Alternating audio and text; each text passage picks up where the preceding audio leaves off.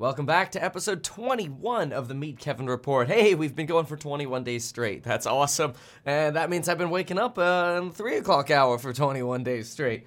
Anyway, first, obviously, I think by now you've probably heard that, Canada, in conjunction with the United States, shot down, now we've together shot down 2 UFOs in addition to a weather balloon in just the last month. Kind of incredible. We had the Chinese weather balloon, aka spy balloon. We've had now 2 shiny, silvery objects and cylindrical style objects, one over the coast of Alaska and one now in Canadian airspace in the Yukon Territory, shot down yesterday by an F-22. Kind of weird. Now all of a sudden we've got all of these floating around. Now Justin Trudeau and the Canadian government as well as the US government are refusing to speculate on where these objects may be floating in from, whether it's from outer space or Russia or just more objects coming over from China just to bother us. But what we do know is every time we shoot one of these suckers down, the missile alone costs about $400,000. The Sidewinder missiles cost $381,000 to $399,000. And if instead of using a real missile, you were to launch a training missile to practice how to shoot the real ones, well, then you could take 50% off. It's about $209,000 for training one of these missiles, which is kind of interesting. But I think what's more interesting is, what the heck are these things? Some folks speculate that these are metallic balloons the size of a small car, and that they're essentially similar as the weather balloon that, the quote-unquote weather balloon that blew off course according to China, and that these are just smaller versions of it, flying also at a lower altitude, flying around 40,000 feet, which is unfortunate because 40,000 feet is absolutely within the height of traditional air travel for Americans, whether they're private planes or commercial planes. Either way, 40,000 feet is sort of right at that level where you've got plenty of plane activity, so a little bit of an odd level. Although it does make you wonder if they say, oh, it's flying around 40,000 feet, was it really at like 48,000, you know? And that was close enough to call it a threat to shoot it down, to try to go pick up the pieces. I don't know. It'll be interesting. But what's not interesting is that now all of a sudden the death toll for those of the Turkish and Syrian earthquake has risen to 28,000. Just pretty terrible and devastating. Remember, just a couple days ago, we were talking about the BBC's piece on terrible earthquake standards in Turkey, leading to the collapse of even newer buildings. Pretty disgusting, pretty sad, and hopefully substantial reform comes to building in Turkey. Although we do know there's a lack of money. That's one of the sad things about the state of developing countries right now, but especially as we go through a recession and potentially high periods of inflation. Wild. Absolutely wild. So now we've got CPI to talk about because, well, we have a big old CPI report coming up on Tuesday, and I think it's worth touching on the latest and greatest regarding that CPI report. Regarding the latest CPI numbers, boy, oh boy, the numbers are expected to come in hot, and it's not great. We're going to go through 2 pieces here, one from JPM, one from Barclays. We'll talk about pipeline inflation. We'll talk about the potential for a recession, and, we got to brace for impact, because right now the expectations for inflation coming out Tuesday, 5:30 a.m. California time. I will be live streaming in the Meet Kevin Report as well as I do every single day, so obviously you're encouraged to join me every single day, but we'll be covering the report live at 5:30 a.m. California time. That's 8:30 a.m. Eastern time, and markets are tensing up. The Federal Reserve's Fed funds terminal rate projection is a 5.35 now. That's well up from the 4.9 where we've been sitting. Bond markets are tightening. Mortgage rates are rising. The 10-year Treasury yield is over 3.7%. And all of this is in anticipation of a hot CPI report coming in. Because even if we meet this CPI report, it's still hot. Now, this will probably be the largest economic release, and I think generally what happens is bears like to say, let's wait for the CPI report before buying anything. And then as soon as the CPI report comes out, no matter what that CPI report is, we'll end up having the bears say, let's wait for the next CPI report in March. It seems to be pretty consistently what happens.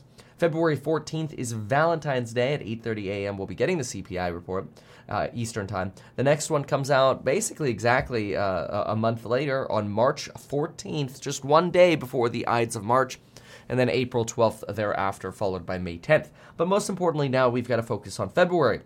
And for February, thanks to a potential increase in medical service costs and used vehicle prices, which seem to potentially have, at least in the short term, hit a bottom and are starting to rise, used vehicles make up about a 4.5% weight of the CPI.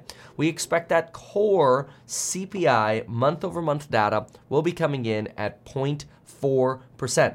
Now, it's important to realize how important alone that used vehicle pricing is, because if you, and we'll draw this out on screen here, but if you take a 4.5% weighting, it's roughly 4.5%, so we're doing a tiny little bit of rounding there. So if that is the weight for used cars, we'll just write UC, used cars. If that's the weight for used cars, and you multiply the rate at which used car prices increased in just the month of January over December, which is 2.5%, what you'll actually get is a result that looks like this, 0.11. And now what's fascinating about that is last month's inflation reading for the month-over-month core was negative 0.1. So just to show you the impact of what just one piece of this CPI report can have, is that if we had this used car price increase last month, we would have actually been slightly positive on month-over-month inflation. That entire 0.1 would have gotten eradicated by used cars alone. It shows you how powerful that is, the used car sector. So even if inflation were going to be 0% on everything except for used cars, it would actually come in at positive 0.11 thanks to solely used cars. That's a lot. That's a pretty dramatic impact there just from used cars.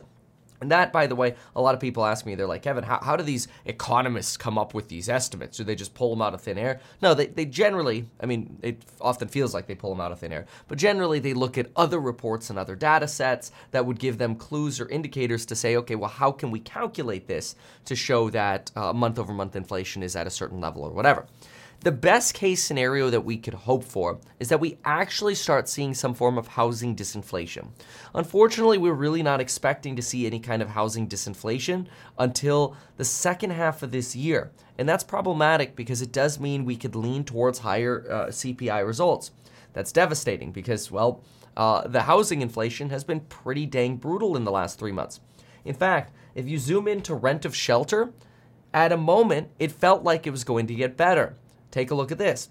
In the December CPI report or in the December release for November, basically, what we ended up getting was a 0.7%. So in November, we had a 0.7% increase from shelter, okay? And shelter is really important because rent of shelter alone, all of housing works out to somewhere like a 42% weight for last year. It's going up to about 44.4% next year. But anyway, just rent of shelter works out to a weight of 32.5%. So in this case, if you take 0.325 and you multiply it by 0.7, you get alone, just from shelter, a 0.22 increase to the month-over-month numbers for the core CPI read. So literally just simply from used cars and potentially housing coming in at 0.7, you could go 0.22 plus 0.11, boom, 3.3 for core. That's how simple it could be, just taking two pieces of the puzzle that only weigh about 46-ish or 36% together, in this case rent of shelter, not all of housing in total, which would include lodging and some of those other things, and used cars. So just rent a shelter and used cars, boom, you're at 3.3 if we were to come in at that 0.7. Now, what we're really waiting for is rent of shelter to actually come in negative, right? Because if we could get like a negative 0.02 or 0.2%, for example, oh my gosh, you would be having a negative month-over-month read already of 2/3%. If you came in with a negative 0.3 on housing at some point in the future because rents are falling, you'd be almost negative a full percentage point. It'd be phenomenal. It'd be remarkable for how much of a weight we could get to the downside for just from housing alone. So anyway, the point of that is just to say that what we're really hoping is that soon we actually start seeing a deterioration here in housing. We haven't found that yet. So the November data was 0.7. The December data, hold on, let's see, November, December, January. No, January is about to come out, so I'm actually went ahead. This is October, November, December. There we go. Okay, so October came in at 0.7, November came in at 0.6, and December popped back up to 0.8. That sucks because it's such a large weight in that CPI read, right? So really the best we could hope for, because we know that used car data is coming in hot, the best we could really hope for is some start to softening in housing. Next big section that would be great would be medical care services, which was starting to fall.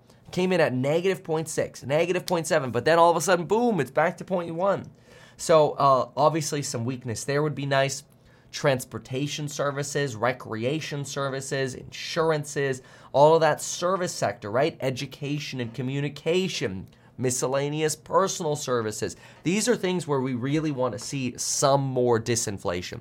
So hopefully we get that to sort of lower some of these results that are currently being expected. So you want to write these down.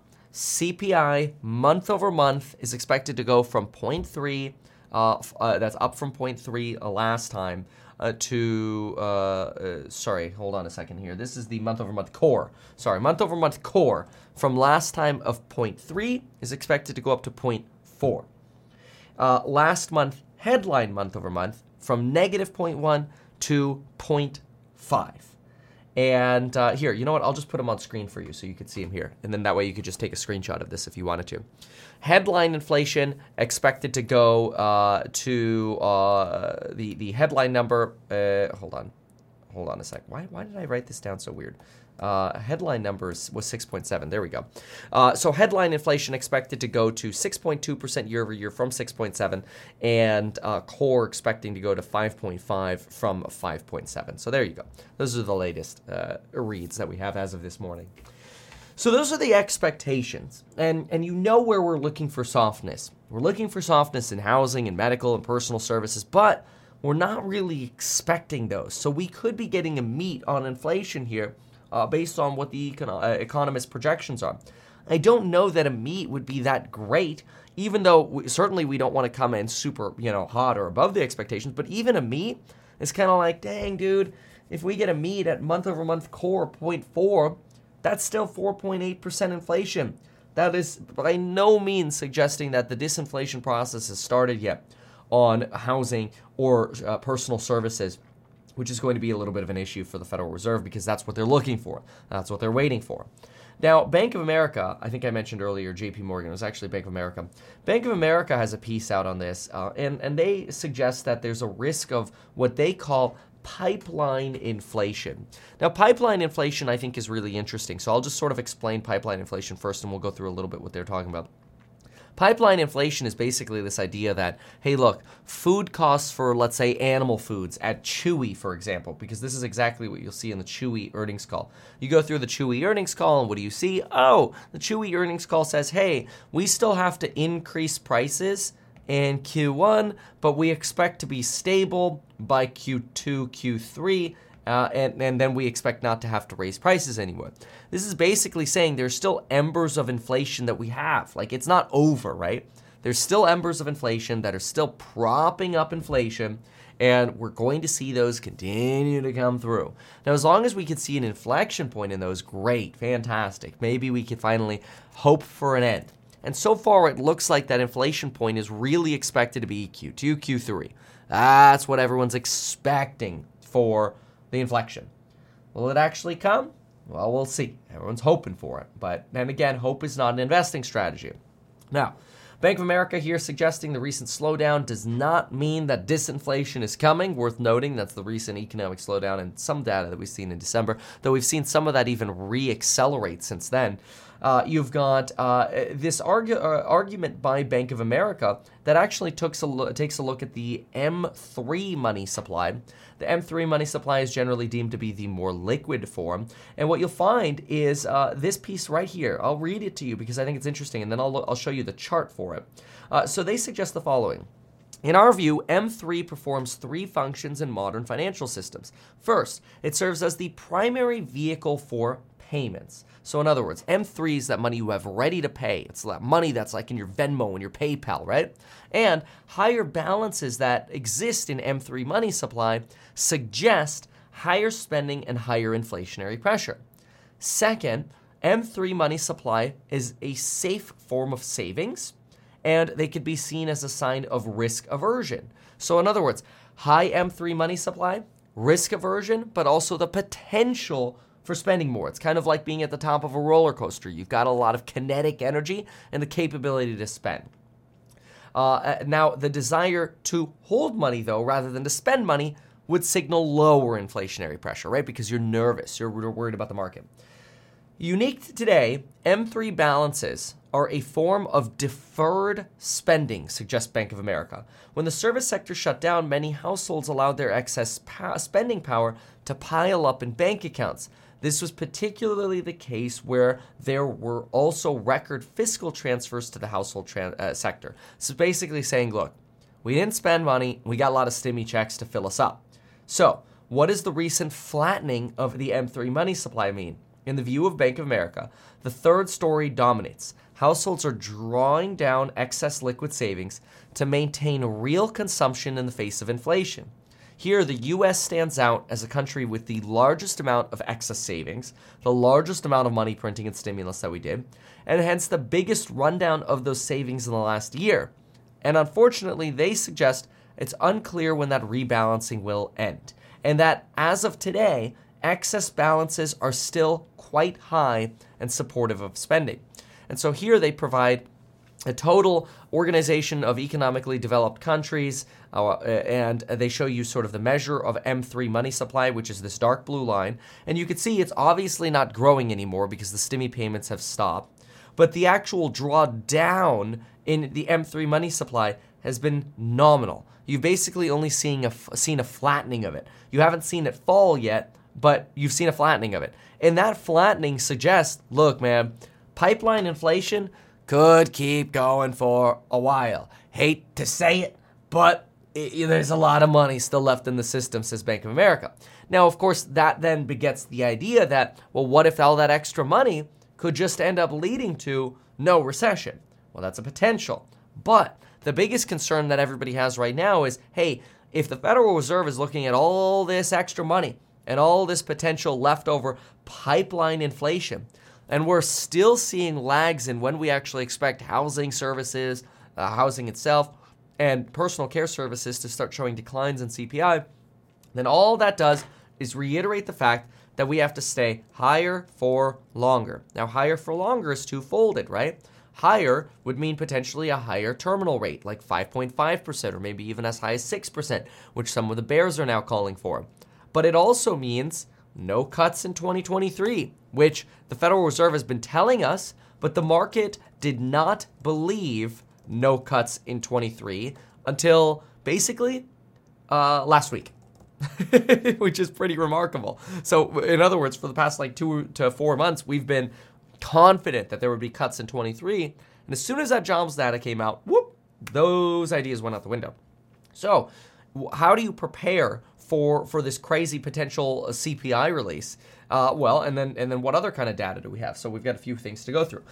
First, and to kind of interject here, what my thought process is, I think there are kind of two ways to look at this. Obviously, it goes without saying, and it kind of sounds redundant at this point to suggest I would be very cautious to be in margin. I would really limit margin, right? Obviously limit margin. But potentially what you do is you can double play this, right? And this is something that we're going to be doing in sort of a trading challenge that we're starting next week. And it's going to be my entire team and myself working the trading challenge together for course members in the Stocks and Psychology of Money group, link down below. But anyway, something that we're thinking of is the following.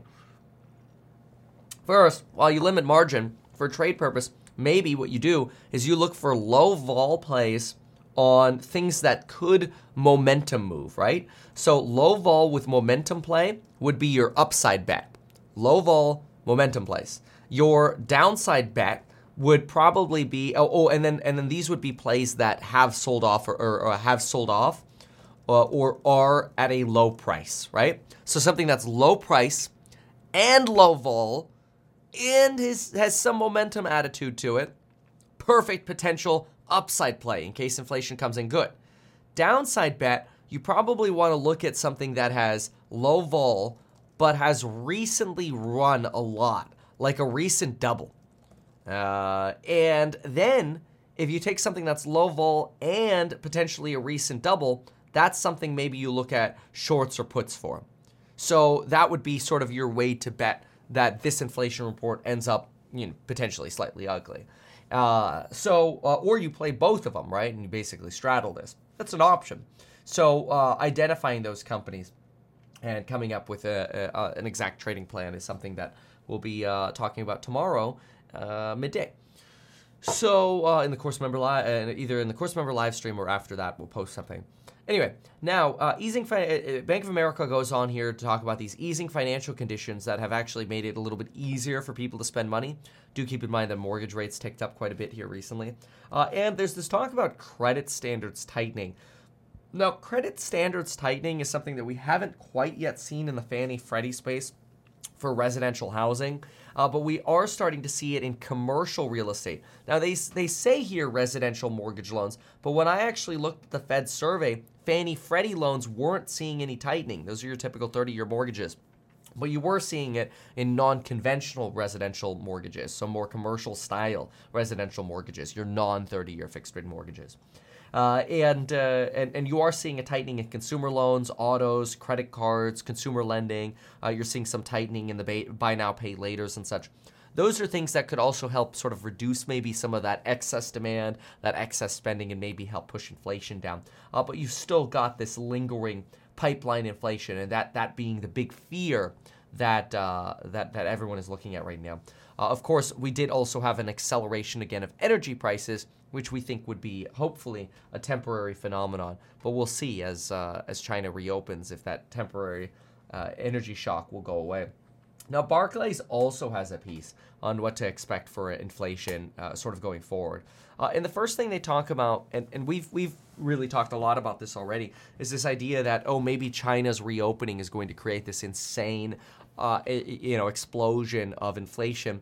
And so far what we're seeing is that the Chinese are not spending as much on goods. They're spending more on services. So you're seeing a lot of travel. You're seeing more hotel and entertainment spend on the reopening of China than you are on goods spend, which kind of makes sense, kind of aligns with what we've seen out here. That could potentially keep pressure stable, though, on manufacturing and supply chains and commodity prices, which is good. Now, obviously, you still expect some kind of boost in commodities, potentially, unless that's already priced in by traders. But this services spending could be good, in my opinion. I've mentioned this quite a bit, for a company like Starbucks. We'll see. And here, even Barclays talks about the idea that maybe manufacturing will remain stable, and that ultimately any kind of positive shock in China probably ends up benefiting a country like country like Germany or other countries in Europe more so than it does in the United States, based on sort of the spillover effects related to Europe and Chinese trade. Regarding the United States, you have Barclays under this belief that maybe we'll be leaning in sort of a potential super shallow recession, and they suggest over here that global PMIs really indicate that we may have hit a bottom in the fourth quarter. Now that's really interesting, because if we hit a bottom here, then is there a risk that inflationary pressures come back as we come out of this potential manufacturing bottom? And I think the answer to that is, yeah, absolutely, there's a risk of that. In fact, you have a piece over here where they start looking at the 12-month wage tracker. I didn't like that they looked at the 12-month wage tracker. I think they should be looking at the 3-month wage tracker because obviously wages impact services inflation. So I went and undug that data myself, and I looked at the wage tracker on a 3-month rolling basis, and you do have declines. You could see that on screen here. This is the wage growth tracker, and even though the declines are slow on overall wages, you are starting to see that disinflation occur in wages. You're seeing it in job switchers. You did see a slight tick up, which I thought was weird, in the median wage growth for people with colleges. I thought it would have been the opposite, that you would have seen a slight tick up maybe in the like hourly retail and hospitality workers. You didn't actually see that. You actually saw that in college degree folks, which is weird because it seems like that's where more of the layoffs are happening. Here's, for example, your paid hourly, where you see that inflection to the downside, services to the downside, but maybe this is a good thing. So all in all, you have a setup for what's going to be one of the most widely paid attention to inflation reports here in a while. And the reason it's going to be paid attention to so closely is because it's really one of these inflation reports where we already know it's coming in hotter than previously, right? It's coming in hotter than before. And part of that is because of energy prices shooting up for headline. Part of it has to do with used autos. And that's unfortunate. So we already have this baseline expectation that it's not going to be clear disinflation, right? We already expect it won't be clear disinflation. We hope it will be, but again, hope is not an investing strategy. So the fact that the expectation is no clear disinflation is initially not great because it means the market is probably going to position itself bearishly, right? Bearish positioning, because what are the headlines going to be? The headlines are going to be inflation re-accelerates if we hit those expectations. Now, the hope scenario is that we end up getting some kind of miss, right? That's the hope scenario.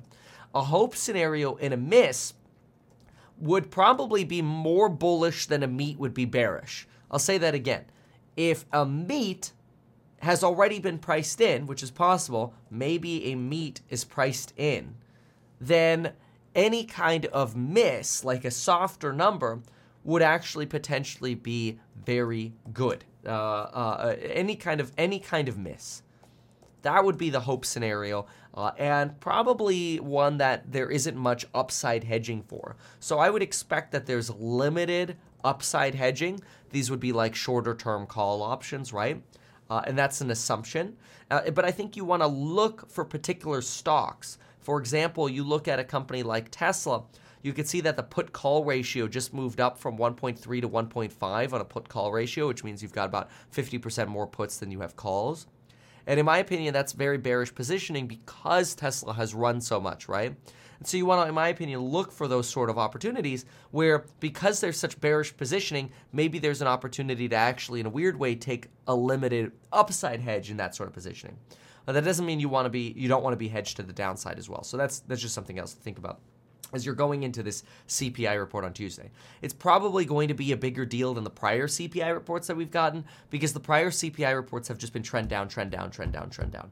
And now we have this, what we already expect to be a move up. Now, I've previously said in the past, I like it when the expectations are high because it's easier to beat to the downside.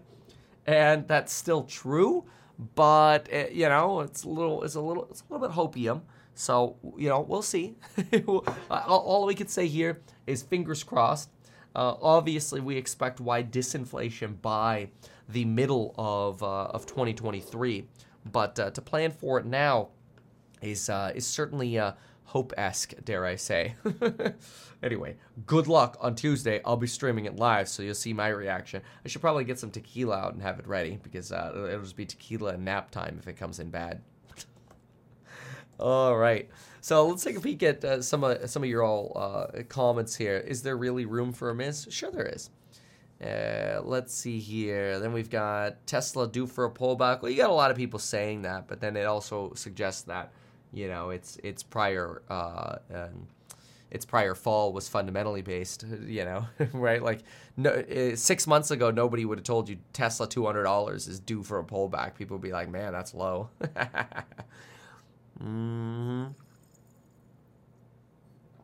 Yeah.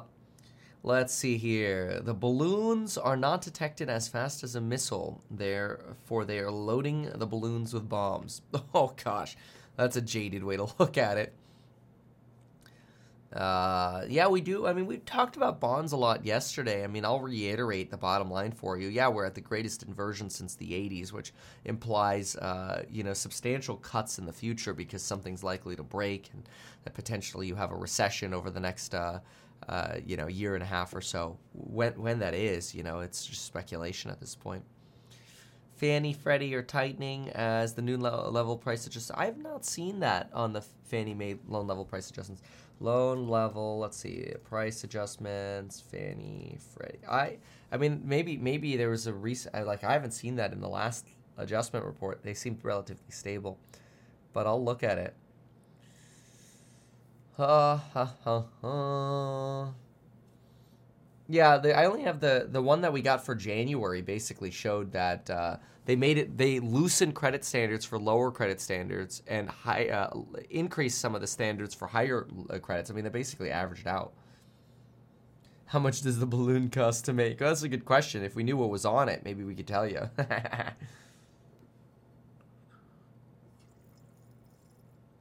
That's the big thing right now. Is you've got a lot of folks. Who are frustrated that we haven't yet revealed all the pieces that go into this balloon. So, we'll see. Let's see here. Balloons being sent, throw out, diagnose. I used to diagnose situations as a job in the past. Sometimes you throw some testers out there and see how systems respond. Yeah. So China's probably like, oh, looks like all 3 of our balloons made it. Who knows? Maybe they launched 15. It's kind of wild. Nobody knows. Yeah, I'm not the biggest bull on Boxable, honestly. I'll give you my sincere thoughts on Boxable. Okay. Now these are just my thoughts, and I don't want these to be construed as like in any means. Let me rephrase this. Okay. I want to be clear about this. When talking about Boxable, I'm not the biggest bull, and I want to just be very, very careful with what I say because some of the things I say are potentially based on outdated information. Maybe I'm being too bearish, but let me be very clear. This idea that you can build a $50,000 casita, great, maybe before the pandemic. And that was done.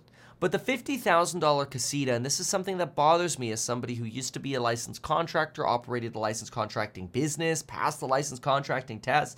I've gone through real estate investing for well over a decade, and I deal with this sort of stuff. What's remarkable, we're almost 13 years in real estate, it's crazy. What's remarkable about the Boxable casita is that you have to remember the $50,000 casita pre-inflation days does not include a roof. It doesn't include cladding on the outside of the building, which would be like your stucco or siding. It does not include the foundation. It does not include the plumbing or electrical lines to get you there. It does not include the permits or the architecture fees to get you there. It doesn't include all of those things. What you're getting is a box for $50,000 pre-inflation. That's probably now a $70,000 box post-inflation. And you're getting limited customizability, obviously, and that makes sense because you're trying to manufacture these en masse. However, the massive concern that I have is that most of the sales of Boxable casitas have been demo units or they have been to the CIA for Guantanamo Bay. And Guantanamo Bay, according to a very detailed report from the New York Times, I know a lot of people, they put the tinfoil hat on, they're like, I don't like the New York Times, I don't trust the word they say. That's fine. I don't particularly like the New York Times myself. I have the honor of having a shit post about me in the New York Times. Actually, I think I have 2. No, one's not that bad, though. But anyway, so I have the honor of being in the New York Times. So I get to bag on them, too. But the point is, they have and you can just search this yourself, Boxable Casita, Guantanamo Bay. Okay, yeah, that's where you go like waterboard and torture terrorists, okay? Unofficially, officially. Anyway, apparently the CIA ordered 150 approximately of these Boxable casitas, and because they don't come with a roof, most of them ended up turning into a moldy crap show because you have a massive logistic nightmare of basically, okay, here are your 150 units, and then it's like, well, great, but the roofer's not available yet. And so the time, like being able to time the delivery of these is a problem, especially in the tropics. So they cover them with blue tarps, and now they're like molding up. Now you can point the finger at Guantanamo, you could point the finger at the process, you could point the finger at Boxable. I don't know, but the point is, when Boxable tells us that they have manufactured hundreds of these Boxable casitas, the reality is 150 of them are molding in Guantanamo Bay, and most of the other ones are just freaking demo units so the company can raise more money.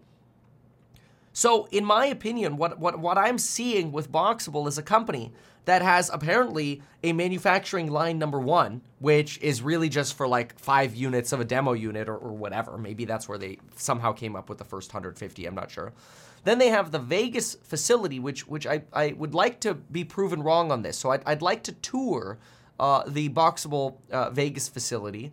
I don't know if after this video they'd still invite me. I want to be upfront with people, okay? When I like to give my reasonable criticisms, because if anything, I want the company to succeed. We have a massive housing crisis. Housing is unaffordable, right? And so the idea of a $50,000 box, which is probably now $70,000, plus foundation, architecture, roof, and cladding, you're probably at $125,000 to $150,000 project, right? Being real here, the idea of 50K is pretty much clickbait. You're probably at about a $150,000 project. I'd like to be proven wrong, though. And again, just like with Arcimoto, I made a warning video. After I met with the CEO, I'm like, you should not be going into bikes. You should not be trying to license out your projects so that other people can manufacture them. You should take one thing, the Deliverator or whatever you want, mass produce it as soon as possible. But I think once they realized that manufacturing is hard, they shut down, they gave up, and now they're going bankrupt. I gave that warning over 9 months ago, well before, actually, no, it was somewhere around March, no, it might have been March, yeah, maybe March of 2022 or so, when the stock was still worth a whole lot more. I posted that warning. But anyway, the point is, those are the similar kind of warnings that I'm seeing with Boxable. I'm seeing this warning with Boxable that now they're raising more money because manufacturing is hard, and they're not actually able to properly manufacture out of their second facility. So now the idea is, well, we have a lot of reservations. Well, of course you do, because it's an underpriced, unrealistic unit. You're not going to sell these things for 50 grand anyway. But these reservations help you raise more money from investors. And now, because you realize your second facility is already inadequate, even though it's new, you want to have a third factory? This sounds bad. I'm probably one of the only people that's actually bearish on Boxable right now. But I maybe I'm too critical, okay? Maybe I'm being too critical, but I'm just saying. I understand costs. I understand how hard it is to hire people. I understand how hard it is, and I understand I know very little about manufacturing, but I know it's very hard. And anytime I look at companies that are manufacturers, I see the pain, I feel the pain, I get it. Manufacturing sucks, especially in an environment of supply chain issues, especially in that sort of environment. And then the reality is Boxable got a massive boost because lumber prices were skyrocketing and they don't use lumber. So everybody's like, this is fantastic. You have a lumber alternative. Well, that was fantastic during the pandemic, but guess what's happening now? Lumber prices have plummeted. It's probably cheaper to build a guest unit or a casita out of lumber than it is out of the composites that they use right now. So you've got massive issues with Boxable. Manufacturing issues, the fact that the reality is the $50,000 unit's probably not $50,000 anymore. So the original price is clickbait, but beyond that, people who are investing into Boxable, in my opinion, aren't realizing that you have to get cladding for the outside of the property. You have to get a roof on the unit. You got to get a foundation. You got to get electrical. You got to get plumbing. You got to get a sewer line. You got the water line, the gas line. You got to get all of these things run to the property. Maybe you don't do gas. Maybe it's just electricity. That's fine. But in some areas, gas is actually more affordable. Unless, of course, you don't want to go for a gas stove or cooktop, because that's unpopular now in certain areas, or they're getting banned in some of the liberal areas, which there are a lot of people who are frustrated about that. This idea that it's woke to go for an induction cooktop. You know what's insane, and I don't know if I have that video posted somewhere, but I used to have it on my website, but it's been a long time. But about 12 years ago, I had let me see if I can find it. About 12 years ago, it might have even been longer ago. About a long time ago, I posted a video, and it was short. It was like 30 seconds. It was before short videos were a thing, before TikTok was a thing. I posted a video talking about induction cooktops and how phenomenal they are.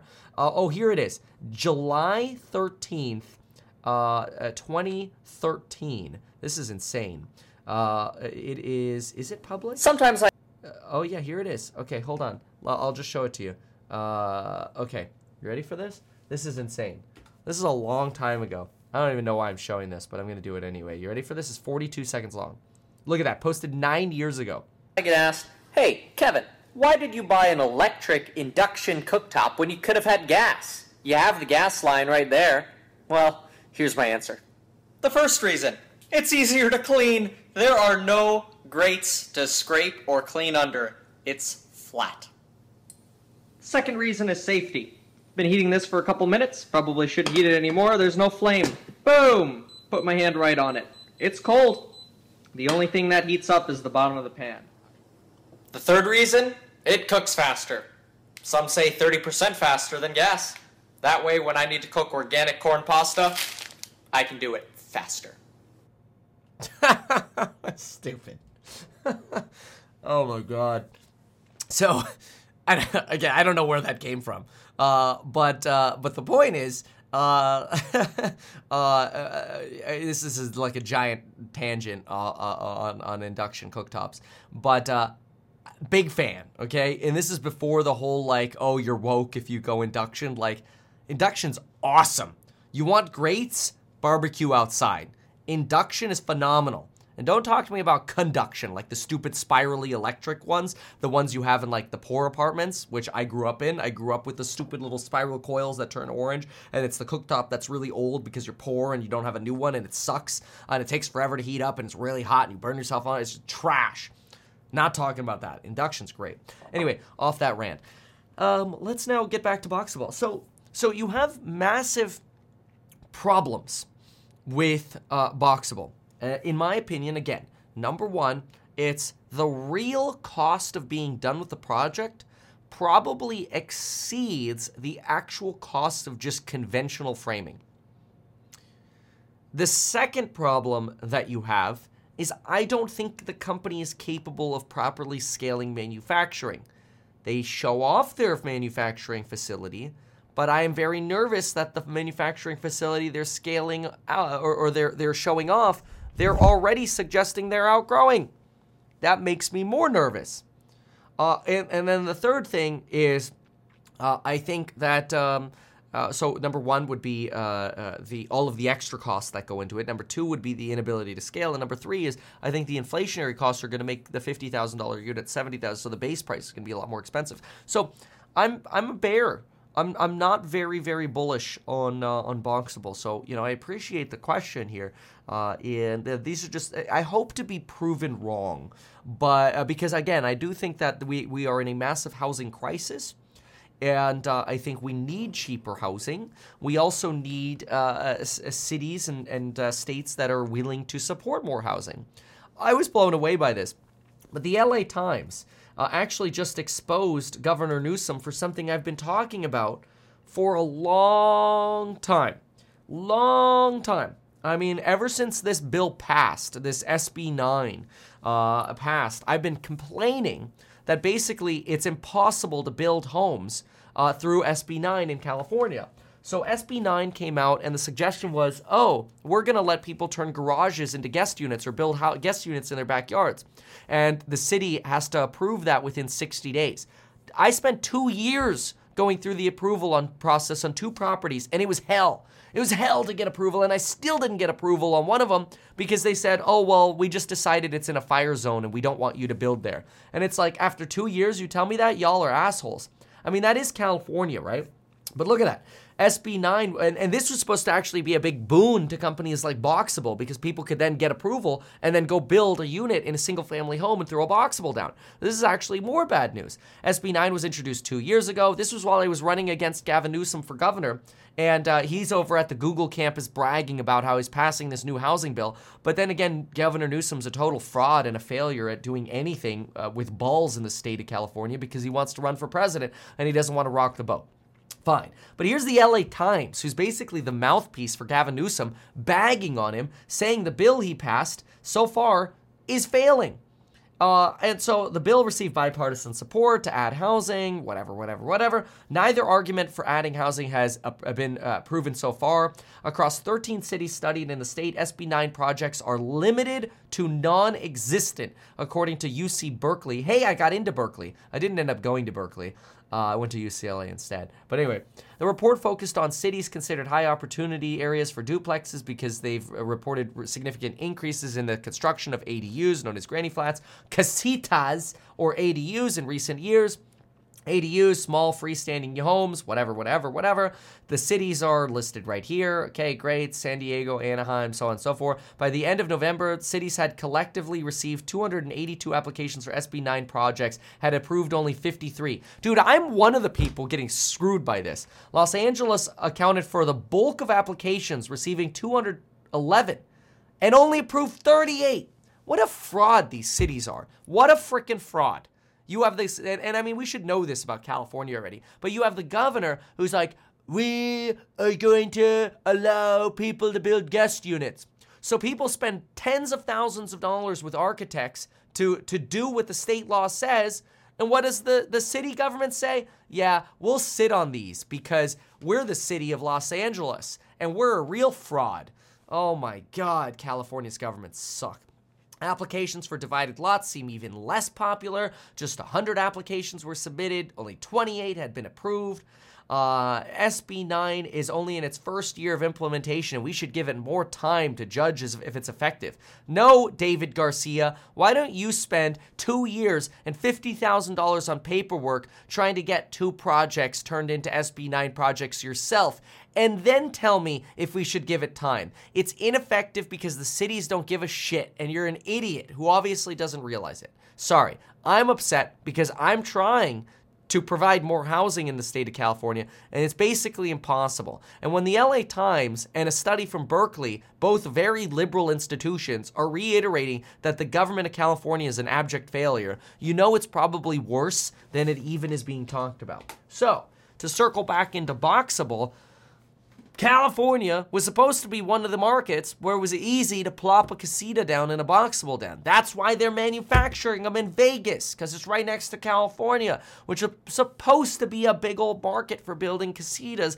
easily. Yeah, there goes that idea out the window. So if you need a fourth reason why I'm nervous about Boxable, it's because California is a fraud. But then again, here I am still living in California and complaining about it. The good news is I've learned my lesson. And the lesson I learned is don't build guest units in California. Instead, buy single-family homes and basically, over the long term, watch them go up in value because the government is too stupid to add more housing or housing availability. So, if you want to get rich in California, just buy real estate. And yeah, you've got a nice little market dip over here because mortgage rates skyrocketed thanks to the Fed. That's the macro cycle. But in the long term, California is probably a great place to buy housing because the government is moronic. And that's not good for Boxable. So how's that for a rant about housing for you? Move to Texas. You know, actually, yeah, if you move to Texas, you could basically just buy some 2x4s and start building. Obviously a little exaggerated, but yeah, buy a tough shed and drywall it into a mini home. You know, the problem with that, okay, and in fairness to California, the problem with that is you are in an earthquake zone, and you do need to build things according to standard, okay?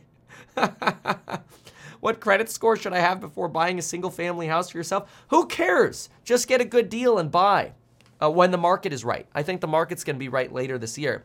Obviously, the higher credit score you have, the lower the pricing is, but if you get a good deal, who cares, man? Once you fix your credit, you can hopefully be in a position to refinance to a lower rate. But I think if you get a great property, at a great deal, you can increase your net worth. It doesn't matter if your credit's 620 or 740. 740 is obviously ideal, but I wouldn't, wait to be perfect to buy. Kevin, closing on a house in 3 weeks. Should I lock my rate before? Okay, well, that's just pure speculation, right? At this point, I think markets are positioning in a bearish mood.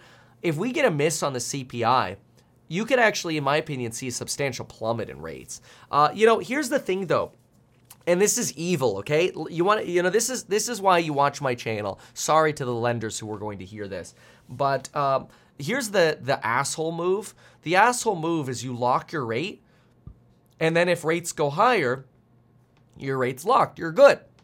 If rates plummet after you locked your rate, you call a different lender. Okay, it's really mean, but that's one way you can double hedge yourself. Sorry, okay? Listen, that's why people sign up for programs on Building Their Wealth, link down below, because Kevin's got a whole ton of ideas that nobody talks about on the internet that you get in a nice list in the real estate investing course and the yourself property management course and the stocks and psychology of money course. I'm chock full of ideas like that. Anyway, okay. So, all right, let's move on here. So what that was a lot. So that was a long housing rant there. Anyway, let's see what else we have. Yeah, oh my gosh, almost at 30,000 now. That's incredible. All right, so groceries continue to go up. I don't know, man. If you're shopping at Whole Foods, they're starting to lower prices. Best money I've ever spent. Oh, thanks, man. Appreciate that. Play the game, don't be played. Yeah. Home builders are screwed. That's right. Robin says, California is right. Yeah, you think about Nano Dimension? I don't know.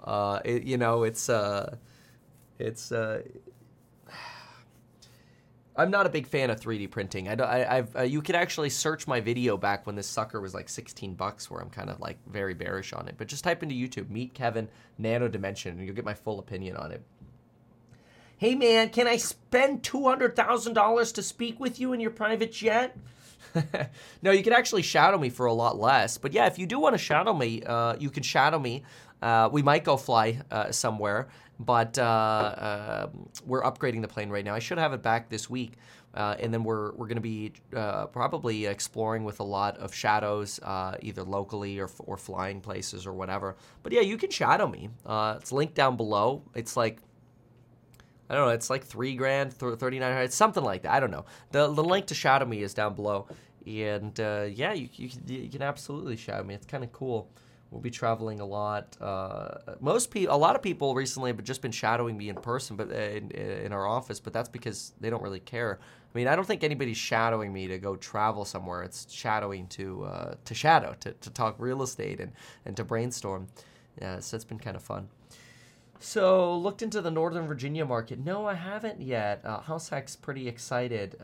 Yeah, I should be back up in the air this week. I'm hoping Wednesday we're back up and flying.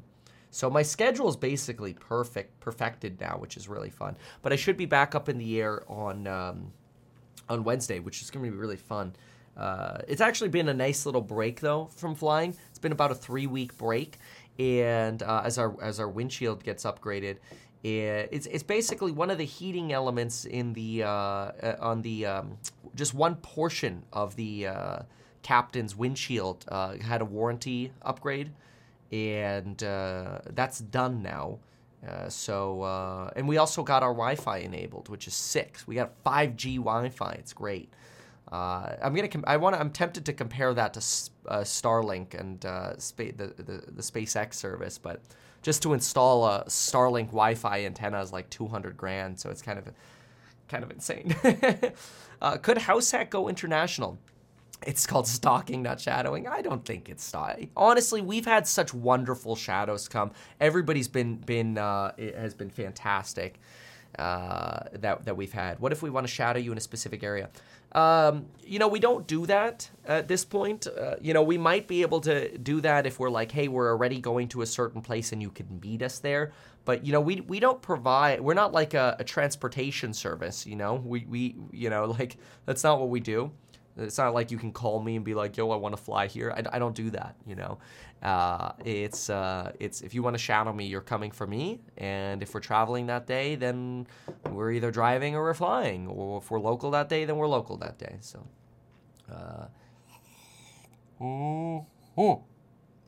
but yeah, anyway, course members get a discount on shadowing. Yeah, absolutely. And just use the course member code, which we talk about in Discord, or just email kevin@meetkevin.com.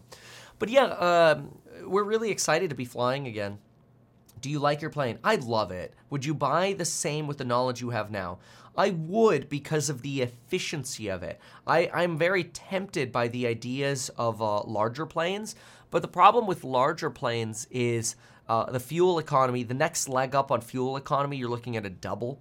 I don't need it for my mission because my mission is mostly day trips. And larger planes go further distances, but I don't need to go further distances because further distances would imply no longer day trips. So the mission profile is not a fit. And then for larger flights, you end up having more wear and tear on your tires, on your brakes. You're burning more fuel in the sky with a larger plane. And the sucker I have goes fast, man. I mean, we're talking 535 miles an hour. This sucker is fast. It's really, really good.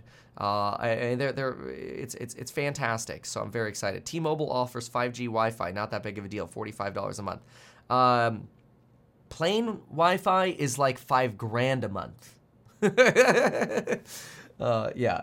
So home and vehicle industry is about to embark on a time no one has seen before but feared. What? I don't know what you mean. If you work at a company like Rivian and they give you stock, would it be good to just sell it? You know, I think I generally like the idea of if you're at a risky company like Rivian diversifying, mostly because if the company goes bankrupt, now you've lost your stock and your job, and you're in a pretty bad situation, right? Yeah, that would be not great. No, I don't think the seller sold me the plane because he knew the windshield needed replacing, and he disclosed the issue of this warranty upgrade coming for this heating element. So it's not like that was a big surprise. I think the big surprise was the time it would take to do the upgrade. Maybe, but I don't suspect there was maliciousness in the intent there. So no, I would never say anything bad about my seller. So at happy, I could tell by your comment. Okay, interesting. Anyway, interesting questions that y'all have here. Do you like poodles? I like labradoodles. Okay, so let's see what else do we have to cover here. We got another piece that we want to cover here, but I'll look to see if there's any last minute question here, and then we'll go into this next piece. Okay. Yeah, usually we do 100% write-off year one for the plane. Absolutely. Who cares about a Lambo or Ferrari when you own a... Yeah, it's expensive, man. $13 million plane's a lot. So... windshields are like 60 grand. Yeah. Nothing to fear but fear itself. I love that quote. All right, someone says Nick T. Did Nick T really just tweet? Oh, yeah. Oh, that's so funny. That's my next piece. Is what Nick T's talking about here. That's so funny. My next piece is the Nova. Dude, are you serious? That's literally my next piece. Oh, Nick. Come on, man. That's so funny. Yeah, because it's his own piece, but that's funny. So yeah, he's just retweeting his own piece. That's funny. Yeah, it's the same article. Yeah, he just tweeted the hard landing or no landing. Right here, that's his piece, and literally the piece that I was going to talk about next was that, and I already have it highlighted and everything. That's fine. But there's I have more going into. I have the basis of where his piece comes from as well, so we'll talk about that. And that's from, I believe that was the JPM piece. Stand by.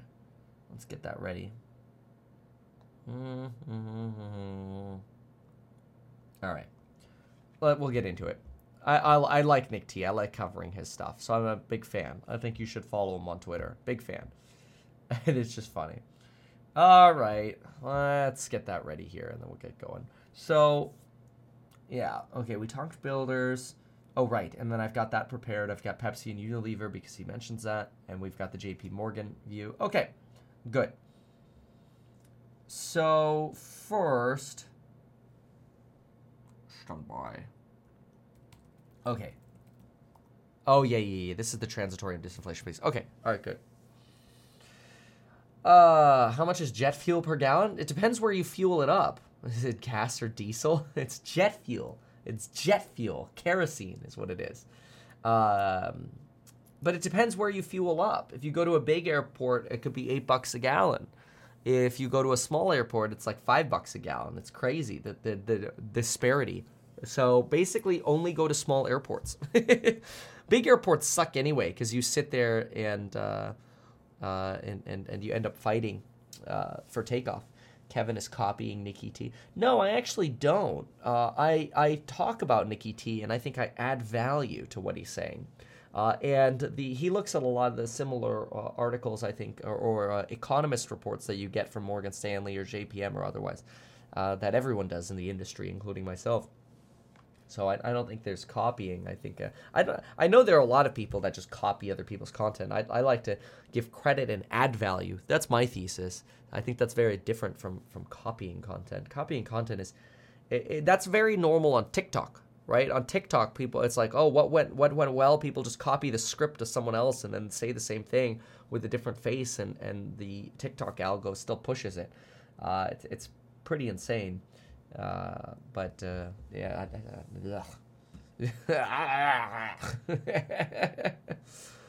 Ay. Okay, so let's go. Cost for a larger aircraft is rationalized by number of passengers transported. Sure, but you have to ask yourself, how many do you really need? I mean, you know, my plane carries 9 passengers and 2 pilots. Like, it's a lot of people, man. That's already a lot of people. It's a lot of people.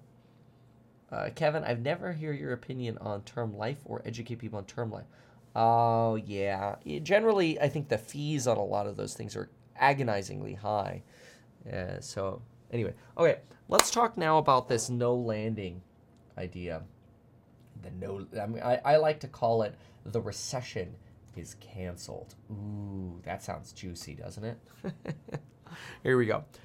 The recession is canceled, or is it? And that's the big question we've got to talk about now, because now there's a big debate going on Wall Street about, are we going to experience a hard landing, a soft landing, or no landing at all? That's what's being debated by economists now, and the Fed's mouthpiece, Nikki T, is adding some insight and some commentary into it, and we'll analyze that as well as providing more perspective.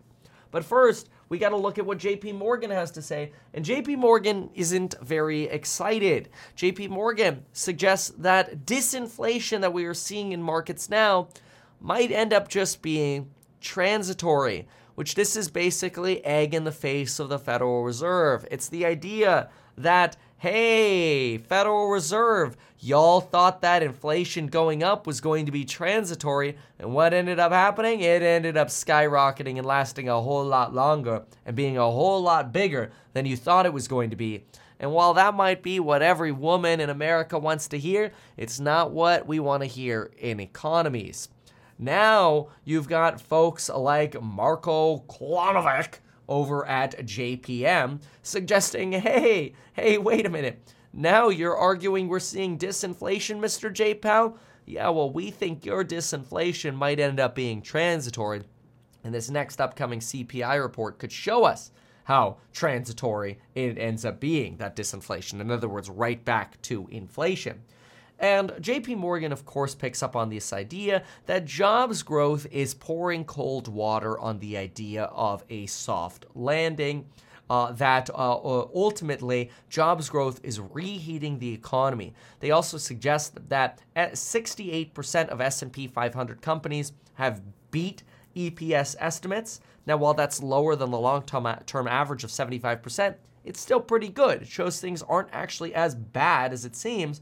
And wage growth, while it seems to be tentatively moderating because of higher job openings, PMI starting to rotate back up again, and reports from earnings showing that maybe things aren't that bad, maybe we might end up having to crimp the economy substantially further, which this is basically JPM arguing, hey, you've got a situation right now where, look, you might end up having a Fed that has to tighten a lot more than they think, while at the same time, companies are choosing, well, do we lay off people or continue to see margins suffer? Because margins are the big buffer right now. And JP Morgan suggests, in their belief, the stock market is going to end up hitting an air pocket in Q2 or Q3. This is all in reference to kind of like the soft landing idea. And it's basically suggesting, hey, if the plane comes in for a soft landing, that's one thing. JP Morgan thinks we're still flying, but we're going to hit an air pocket and kind of fall in like a sort of turbulent pattern in Q2 and Q3. And the reason we're going to do that, in their opinion, is because the Federal Reserve is likely to hike more aggressively. And that is going to end up hitting earnings and especially stocks a lot more than individuals are expecting. In fact, JP Morgan throws cold water on this idea that, hey, look, we broke the 200-day moving average. There's a golden cross. We've got all these technicals suggesting to potentially the beginning of a new business cycle. And what does JP Morgan say? No. We are not at the beginning of a new business cycle or economic cycle. We are actually at the tail end of the current crash. And that actually means there's more pain to come. And this idea of a soft landing is nonsense. Well, to counter this sort of bearish view from JP Morgan that the soft landing is nonsense and that things are going to get worse, and if anything, we should actually be looking at a hard landing. Now, to counter that, you actually have this idea of, well, maybe we shouldn't be talking about a landing at all. And this is what Nicky T has been tweeting. He posted this article being published in today's print. Actually, my newspaper should be sitting on my front lawn right now. I'm a big fan, by the way, of reading print, but I'm also a fan of reading digital. I do both. And the print is great because you don't miss anything, right? I actually saw Charlie Munger's op-ed in print, and I'm like, this is so cool, just because it feels old school. But anyway, so hard or soft landing? Some economists say neither if growth accelerates. Now, this is very interesting because you have JP Morgan suggesting we're going for the hard landing. You've got technical analysts suggesting, no, we're going for a soft landing because we broke the 200-day moving average and the numbers just aren't that bad. Companies aren't missing that terribly. So, well, what does Nick T say in his article, and where can we add some perspective? Well, he says the following. Surprising strength in hiring and consumer spending last month, together with signs that demand for autos in the housing market might be stabilizing after a decline, now have some economists pointing to a third scenario that seemed improbable just a few weeks ago, an actual economic growth upturn. In other words, a no-landing scenario. Now, that's really interesting because everybody's been talking about a landing, and now there's talk about what if there's just no landing at all? What if we don't actually have to land the economy? What if we just keep on flying? Could be fantastic.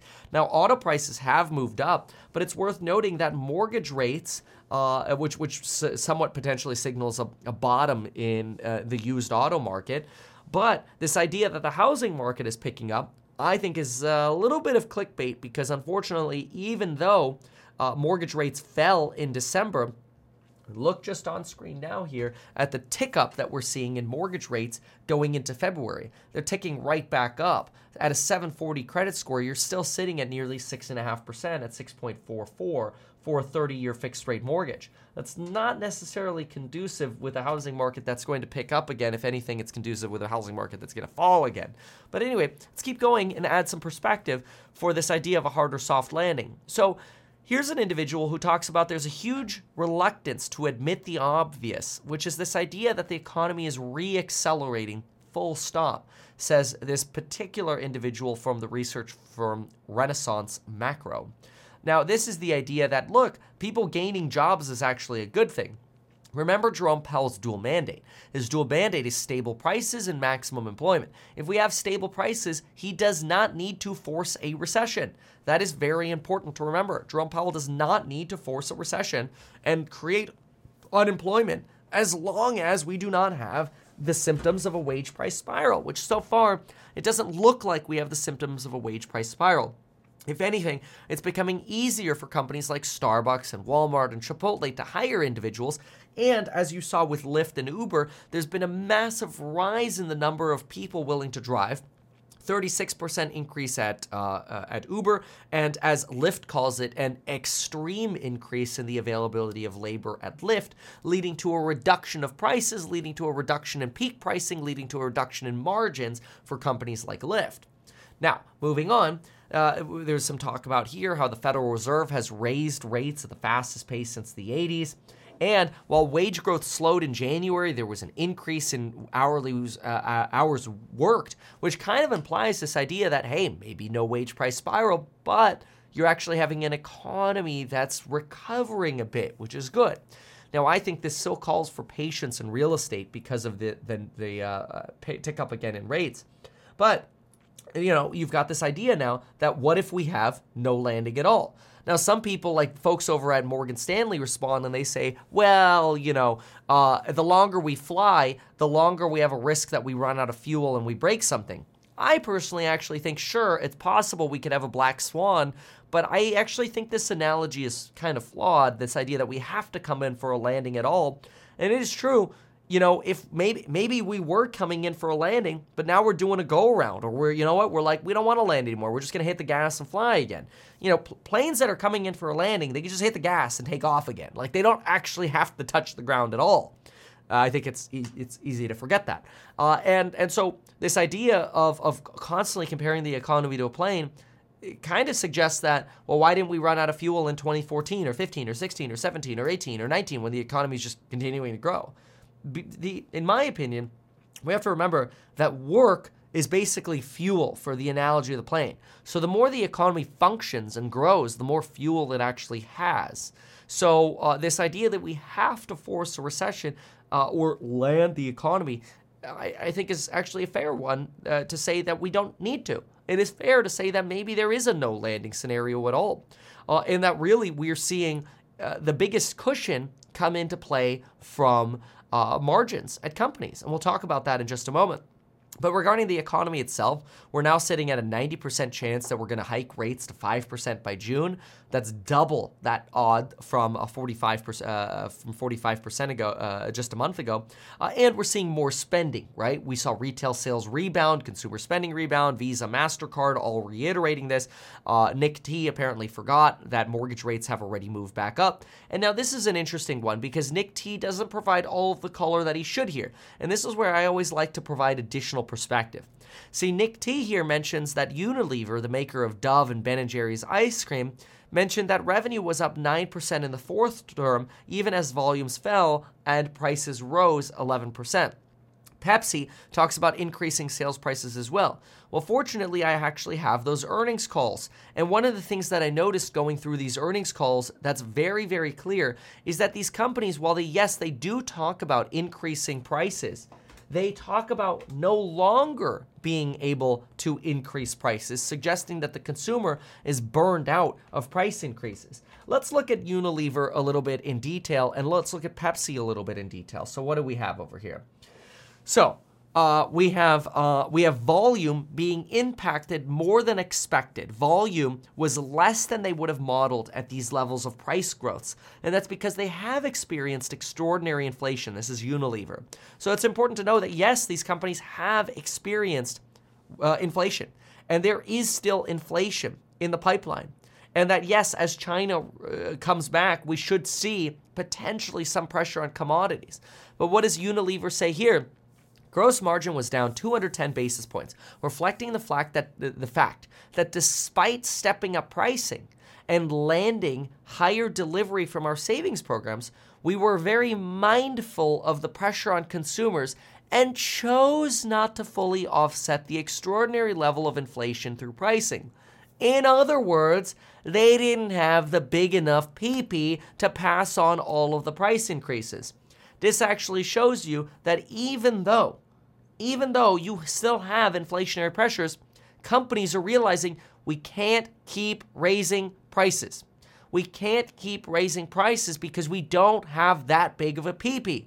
And this, in my opinion, is not a sign, as Nick T implies in his article, that, oh my gosh, these companies are raising all this pricing. That's where he stops in the article. But Nick, bro, you got to go a step further, man. You got to go a step further and analyze, is it possible that those price increases are done or that they're not actually a full price increase that could be made? And the answer to that is absolutely yes. The companies themselves are telling you that even with the increases, we are getting hit with margin. We are not able to fully cover the price increases currently, and even though we're able to cover a lot of them, we are not going to be able to continue doing that in 2023. In fact, Unilever is now talking basically about scamming people. Okay, I'm being a little facetious with that, but they're basically talking about, yeah, we're looking into our architecture for how we package products to basically try to pass on higher pricing while giving less product, right? When they talk about price pack architecture, that's what they're talking about. It's like your beer that was $10 used to be 12 ounces, now it's 10.9 ounces, right? That's basically shrinkflation. And they're frustrated because they're realizing their margins are getting crimped. Listen to this quote right here. I'm literally reading it from the horse's mouth here. So, that's a bit of a comprehensive tour on the last year characterized by high levels of pricing and pack price architecture and lower levels of promotion. That's 2022. This year, we will need some level or some list pricing and probably use mix more in 2023 than we have historically. In English, PP down. We can't raise prices as much anymore. Volume is expected to be negative going into the next year because of price elasticity being limited. People have a limit to how much they are able to pay. And so you are seeing that limit show up over here. You're seeing PP falling. That is Unilever. But Nicky T didn't just mention Unilever. He also mentioned Pepsi. So what does Pepsi tell us? Because after all, Pepsi raised prices a lot, right? Well, let's go over to Pepsi and let's just briefly look at what Pepsi has to say for us. Okay, first thing we have right here is on inflation. I have a couple of comments on that. Number one, obviously inflation is still out there as a factor for us. Partly the fact that inflation is still high. It's not as high as it was before, but then the numbers are still relatively high. So we know this in the food and beverages space and aerospace space, you still have lingering embers of inflation. We know that. We know that with certainty. But what do they talk about? Instead of raising prices, what does Pepsi talk about? This year we really want to grow productivity. They literally say that. We're looking to drive a lot of productivity this year and put investments back into the business. And consumers are responding positively to this, but our expectation is to hopefully have margins in line with 2022. So listen to that for a moment. They're going to increase productivity in 2022, but have margins in line with 2022. In other words, their costs might be going up, but they're not able to pass those costs on to their consumers. Instead, they're going to increase productivity to preserve their margins. Think about that visually for a moment, okay? If the red line is pricing and the orange line is cost, on the left, it's 22. On the right, it's 2023. If the company is saying, hey, we want to have the same bottom line, which is the X. We want the bottom line to be at the same level, margin. If we want margin to be at the same level, and we're not increasing pricing, instead we're going to increase productivity to absorb the orange increase here, then we are preserving margin through more productivity, not by raising prices. That's what they're talking about here. We're not raising prices anymore, or we're not able to anymore because people are starting to react negatively, right? That's a problem. So here's somebody who wants to ask about pricing and the higher range and stuff. They're talking about winning winning market share. They talk about how in the last 2 years there's been more pricing increases in the last 2 years.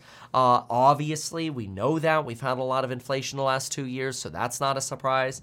And then over here, we have revenue growth still growing at a healthy rate, and we feel good about that guide. And volumes, volumes might go down a little bit, but let's see how the year plays out.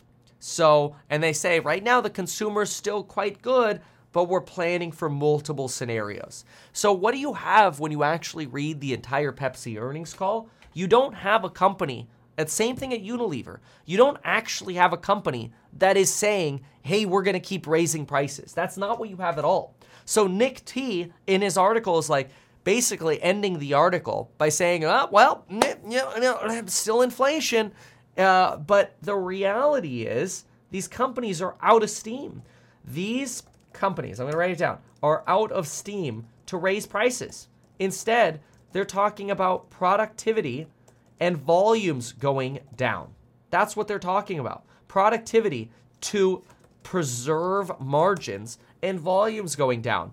They're also talking about packaging stuff differently to basically trick the consumer. I mean, that's just what shrinkflation is, right? It's a trick of the consumer. And so even though there might be higher input costs, they realize the ability to pass that on to consumers is limited. And I think this is something very important to remember, is that the Federal Reserve right now cares about CPI. Oh, sorry, I meant to say CPI. There we go. The Federal Reserve right now cares about CPI. They do not as much care about PPI. And the Fed's version of CPI is PCE, personal consumption expenditures. Anyway, this is important because these are very different. Consumer and personal is very different because it's the end product price. The end product price at companies, even like Unilever and Pepsi, or other companies like Starbucks and Chipotle and Whole Foods, at the clothing companies, all of the companies that I'm reading about that sell stuff to consumers are like, we are tapped. We can't raise prices anymore. The only places I'm actually seeing price increases are like in aerospace or industrials and in some of these raw material inputs for producers. So we could be in a situation where, yes, you still have producer price inflation, but you don't have as much CPI or PCE.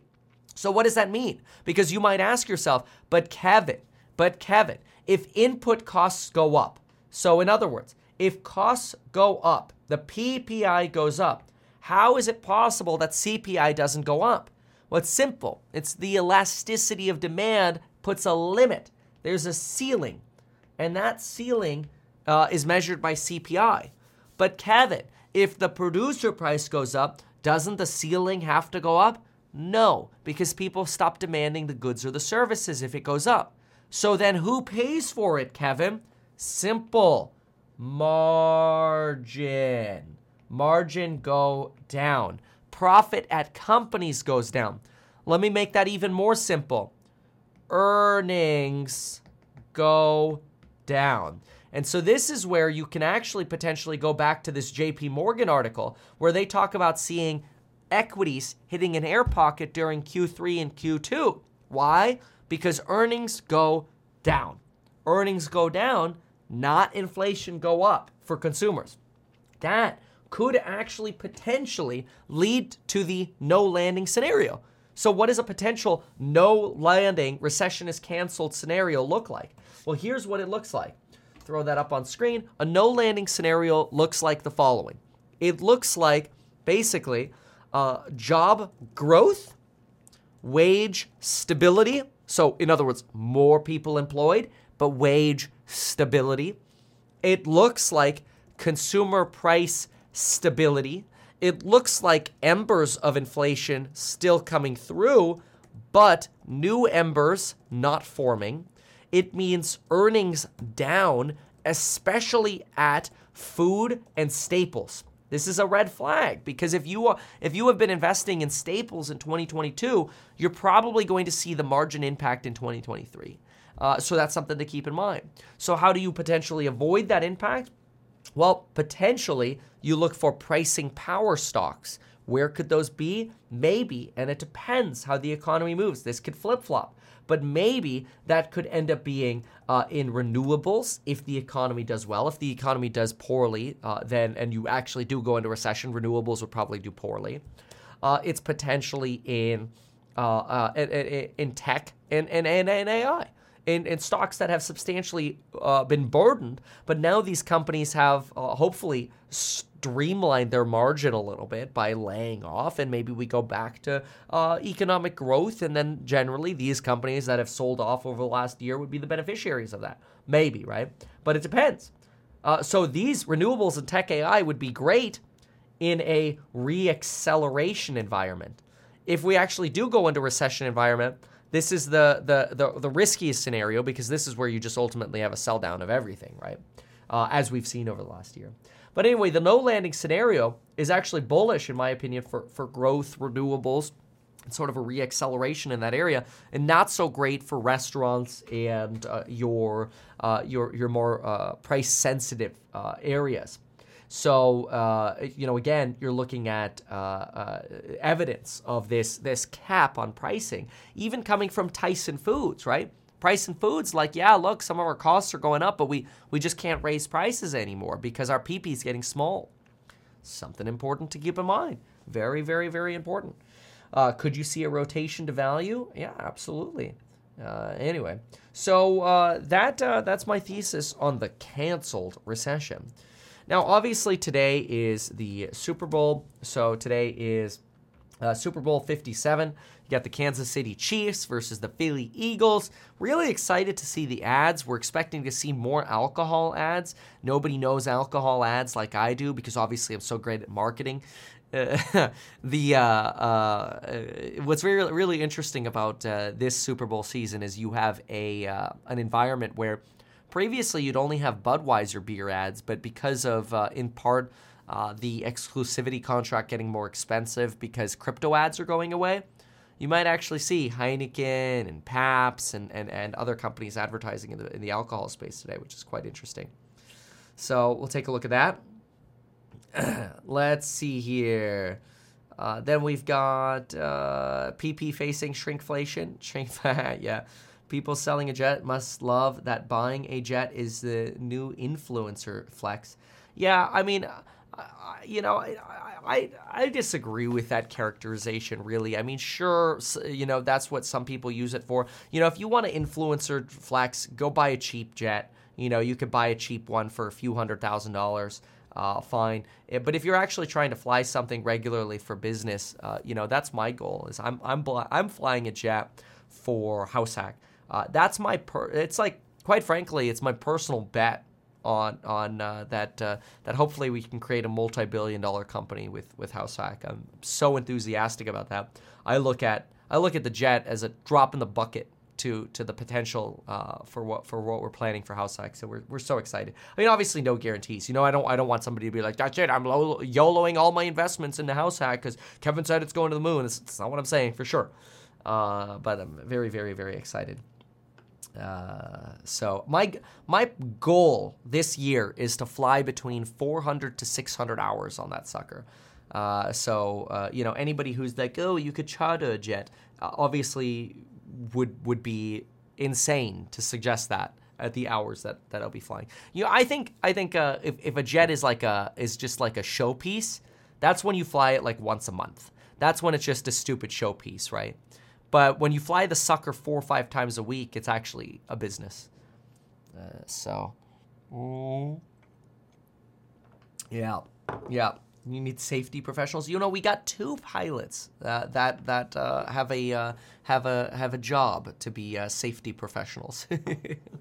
And then you just need lots of guns. No, I'm just kidding. Nobody's allowed to have guns unless you're the boss or somebody assigned by the boss. I don't know. No, guns aren't allowed in California, are they? Anyway, Kevin, with everything going on, we need to know what could happen if hell breaks loose and we enter a war economy. Yeah, I mean, look, if you enter a war economy, Yeah, I think generally we have bigger problems than what our stonks are doing, right?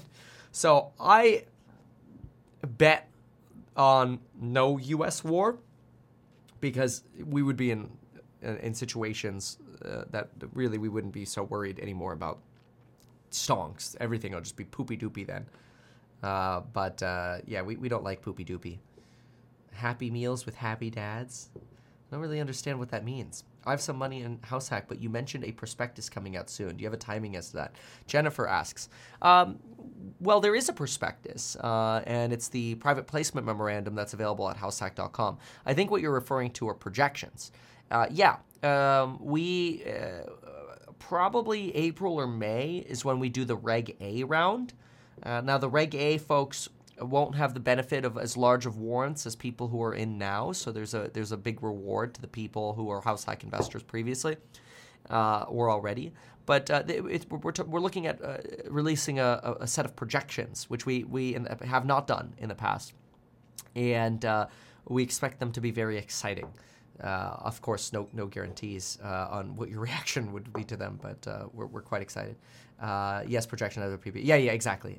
Yeah, so I would say April, May is the current plan, and they should be pretty remarkable. We've also have a timeline to go with that now as well, because last year when we launched House Hack, remember we launched House Hack in early September. So we're really based off August data of what was going on in the economy, and we had no idea. We had really no scope yet on when we would see potentially disinflation. And by the time April or May come around, we'll have the January CPI, we'll have the March CPI, we might even have the April CPI. We'll have a very clear idea as to when we expect to be buying real estate and what we expect to do with that real estate and what we expect to do with hiring and locations and everything. So that's why April, May, we expect to have a very clear vision. But of course, as with any company, you have to be fluid, right? When facts change, a company has to change its flexibility. But the good news is we're just sitting, taking in data right now and studying and preparing those projections. And every day that goes by, we have more and more clarity. So it's wonderful. The fog is clearing is the way we look at it. So we're pretty excited about that. 1951 inflation. 51, you mean like post-Korean War? That was pretty transitory. What brand of jacket is this? Isn't this another Robert Graham? This is another gift from my dad. I'm pretty sure this is another Robert Graham. I don't know. I don't have a tag. But my dad gets me this stuff, and I'm pretty sure all the Robert Graham stuff is like skulls. I kind of like it. Oh, thank you. Thank you for saying that. What's my view on someone's price target of an S&P 500 3200? Yeah, I mean, it's a similar question to Mats here. Mats, whatever. Hi, Sweden here. Is Tesla going to 80 that everyone said before the rally? Yeah. So you can answer these questions sort of jointly. In order, in my opinion, for us to have a massive downside move in markets, you really need to expect some form of massive sort of correction or black swan event. Black swan event tanks everything. Or a huge CPI disaster on Tuesday could tank everything, right? That could almost be this idea of a black swan. You would need something really dramatic. With Elon not selling, I think the odds of going under 100 again for Tesla are less than 5%. I think it is a very, very small tail risk for Tesla to go back that far down. Can Tesla go back to 150 or whatever? Sure, whatever, big deal. But then, on the flip side, could it go back to 250, 300 pretty quickly? Absolutely. You have to remember what led to the selling pressure on Tesla in 2022. It was Elon selling. Now, of course, there was some macro there, but the Elon selling was, you have to look at the numbers. I'm a numbers person. You had shares that were locked away in the freezer that were not moving, and they were called Elon Musk shares. And he took $24 billion of those and dumped them on the market. Retail buyers only bought $15 billion of Apple. So Elon sold 50% more shares than all of retail hodled in 2022. That's disgusting, man. He dipped into 2021 basically hodling for retail buyers. It's almost like no retail bought Tesla for 18 months with the amount of damage that Elon did. Now, I'm not blaming him for that. It's his right, obviously, to do that. They're his shares. He can do whatever the hell he wants. He could dump more tomorrow if he wanted to. But that led to the easiest short ever, and this downtrend that, short of more Elon selling, I think is very difficult to replicate. That's my thesis on that. You know, am I getting a Cybertruck? I have a Cybertruck Resi. You know, I had it since the day they announced it, obviously. But Elon said he regrets selling his Tesla shares. Yeah, sure, because they're more expensive now. If they went down more, he wouldn't regret it. Oh,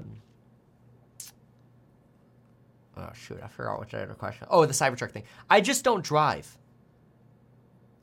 Why not just fly JSX? Okay, and I appreciate asking the question, but you have to realize there's a massive difference between me flying with JSX, which does, you know, occasional trips to destinations that I may want to go. And in those cases, maybe that makes sense. But you're not doing day trips. You're only going to 11 different airports that exist. You know, for half of the JSX destinations, you're a connecting flight. You're only flying out of Burbank, which is about an hour away. It's not bad, though. It's an hour away from me, which is not bad. Don't get me wrong. I like JSX for certain airports they go to. But I don't only go to those places. And if I'm flying 400-600 hours a year and day trips, which day trips aren't possible with JSX, you can't even necessarily do next day with JSX because they don't necessarily fly certain routes every single day. So, you know, there's so many of these ideas that, oh, you could just do X. It's like, it's devoid of reality. You can't just do something, you know? Thank you for the compliment to my dad. Have you heard about overemployed, working 2 remote jobs at once? Yeah, sure. Yeah, I believe that. I think there's a lot of that going on right now. I actually think this is the time to do that, right? This is the time to be working more. Like people, you know, like I say it all the time. I'm like, in a recession, you should be working your ass off. The last thing you should be thinking about is going on vacations and not working. You should be doing everything in your power to make as much money as possible, because every bit of stock you can buy or investment you can make or more resilient you could be now is worth so much more than those stock buys in a bull market. I mean, think about it. Would you rather buy, you know, just as a simple example, would you rather have been buying Tesla and DCAing Tesla between 100 and 200 in a bear market and in the shitty recession? Would you rather be buying shares there? Or would you rather be in a bull market, working harder, and buying shares at $400 or $500? You see what I'm saying? It's like, oh, but what if it goes lower? Who gives a shit? You're obviously in a bad economy right now. You know, you're not going to be perfect with everything you do. Get off your ass and work harder. Now, absolutely, now's the time to do that. Right. Old school RuneScape. I love old school RuneScape. How come planes don't have parachutes? There actually is a plane that has a parachute. It's called the Cirrus. It's a single jet engine plane, and it comes with a parachute. And you know, it's unfortunately the insurance costs on that are like 3 times as high because people panic and pull the parachute and then destroy the plane because it crash lands. You know.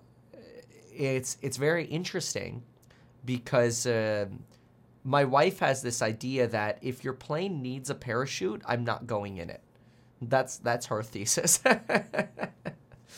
It's also very expensive to repackage that parachute every 10 years. So, you know, yeah.